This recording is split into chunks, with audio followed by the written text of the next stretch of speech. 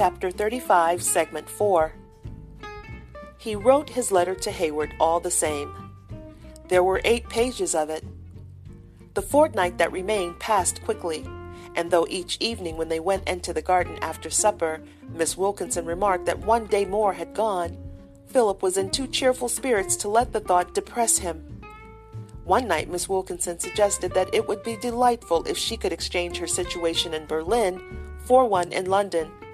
Then they could see one another constantly. Philip said it would be very jolly, but the prospect aroused no enthusiasm in him. He was looking forward to a wonderful life in London, and he preferred not to be hampered. He spoke a little too freely of all he meant to do, and allowed Miss Wilkinson to see that already he was longing to be off. "You wouldn't talk like that if you loved me," she cried. He was taken aback and remained silent. "What a fool I've been," she muttered. To his surprise, he saw that she was crying. He had a tender heart and hated to see anyone miserable. "Oh, I'm awfully sorry. What have I done? Don't cry." "Oh, Philip, don't leave me. You don't know what you mean to me. I have such a wretched life, and you've made me so happy." He kissed her gently. There really was anguish in her voice, and he was frightened. It had never occurred to him that she meant what she said quite seriously. "I'm awfully sorry. You know, I'm frightfully fond of you. I wish you would come to London." "You know I can't.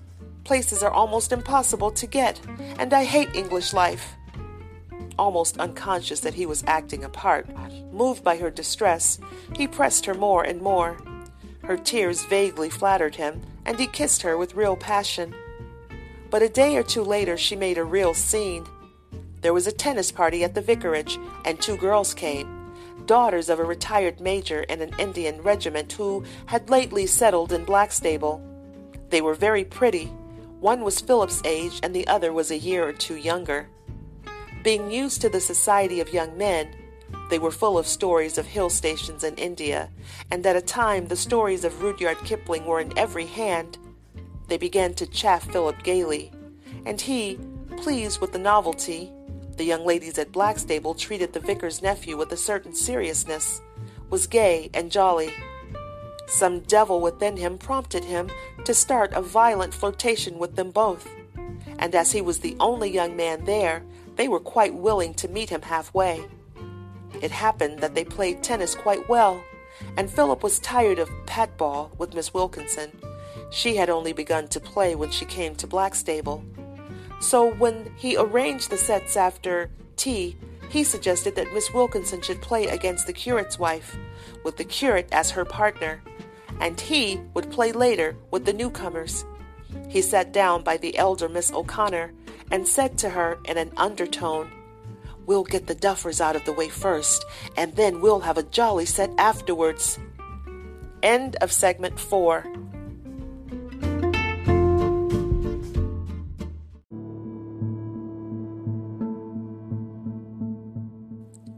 Chapter 35, Segment 5.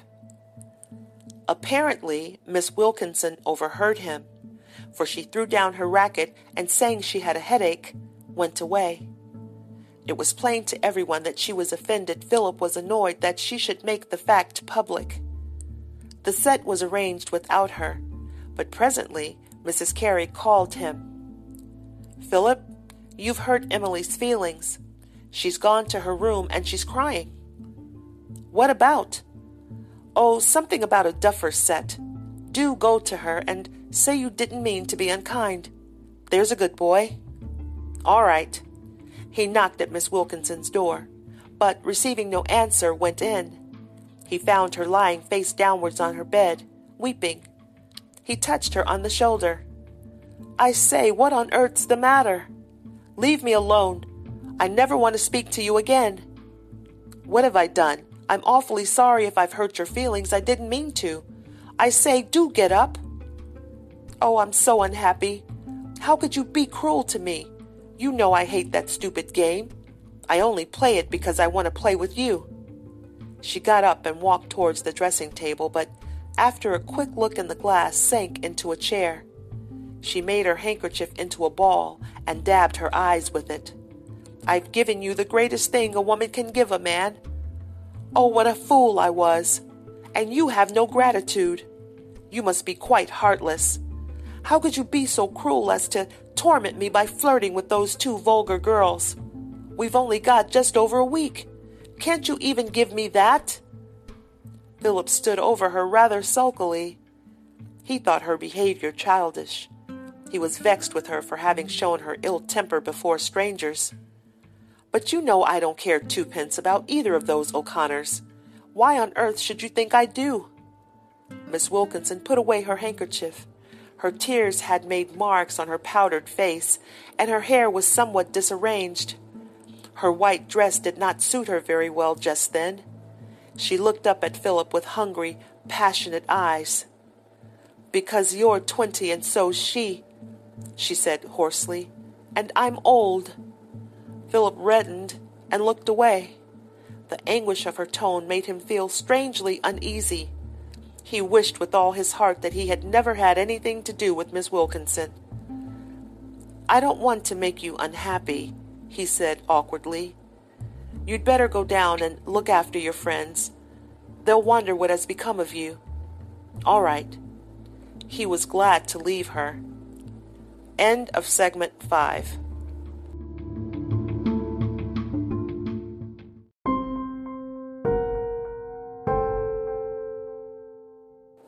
Chapter 35, Segment 6.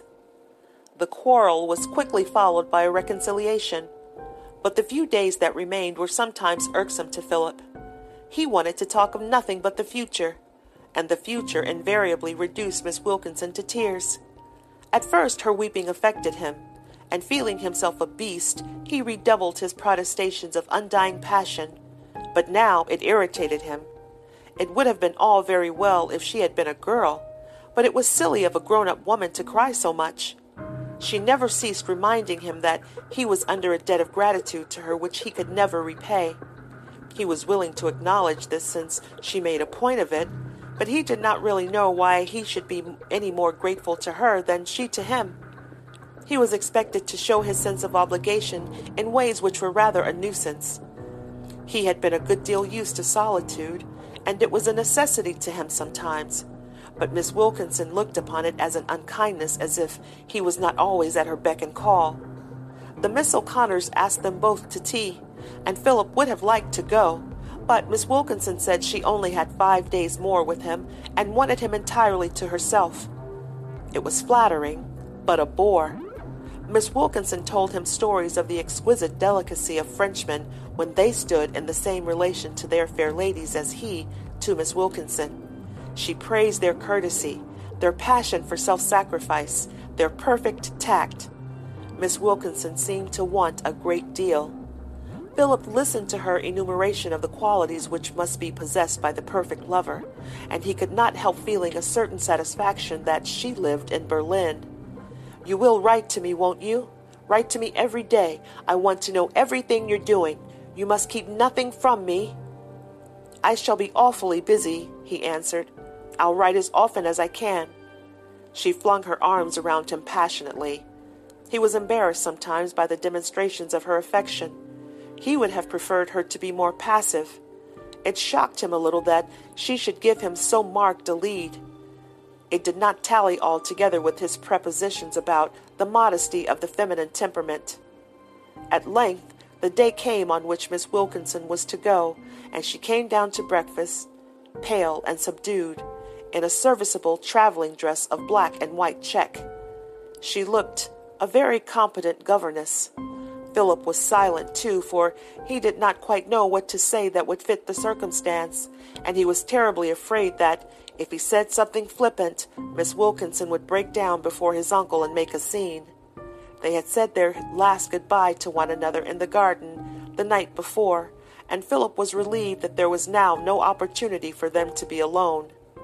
He remained in the dining-room after breakfast in case Miss Wilkinson should insist on kissing him on the stairs. He did not want Marianne, now a woman upon middle age with a sharp tongue, to catch them in a compromising position.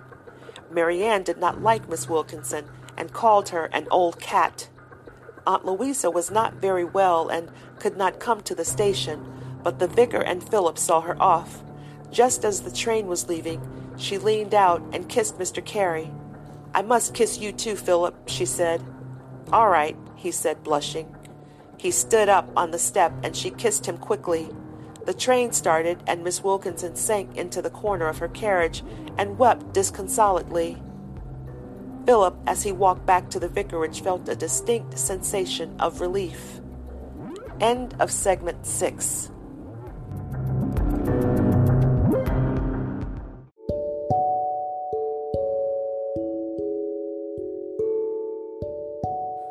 Chapter 35, Segment 7.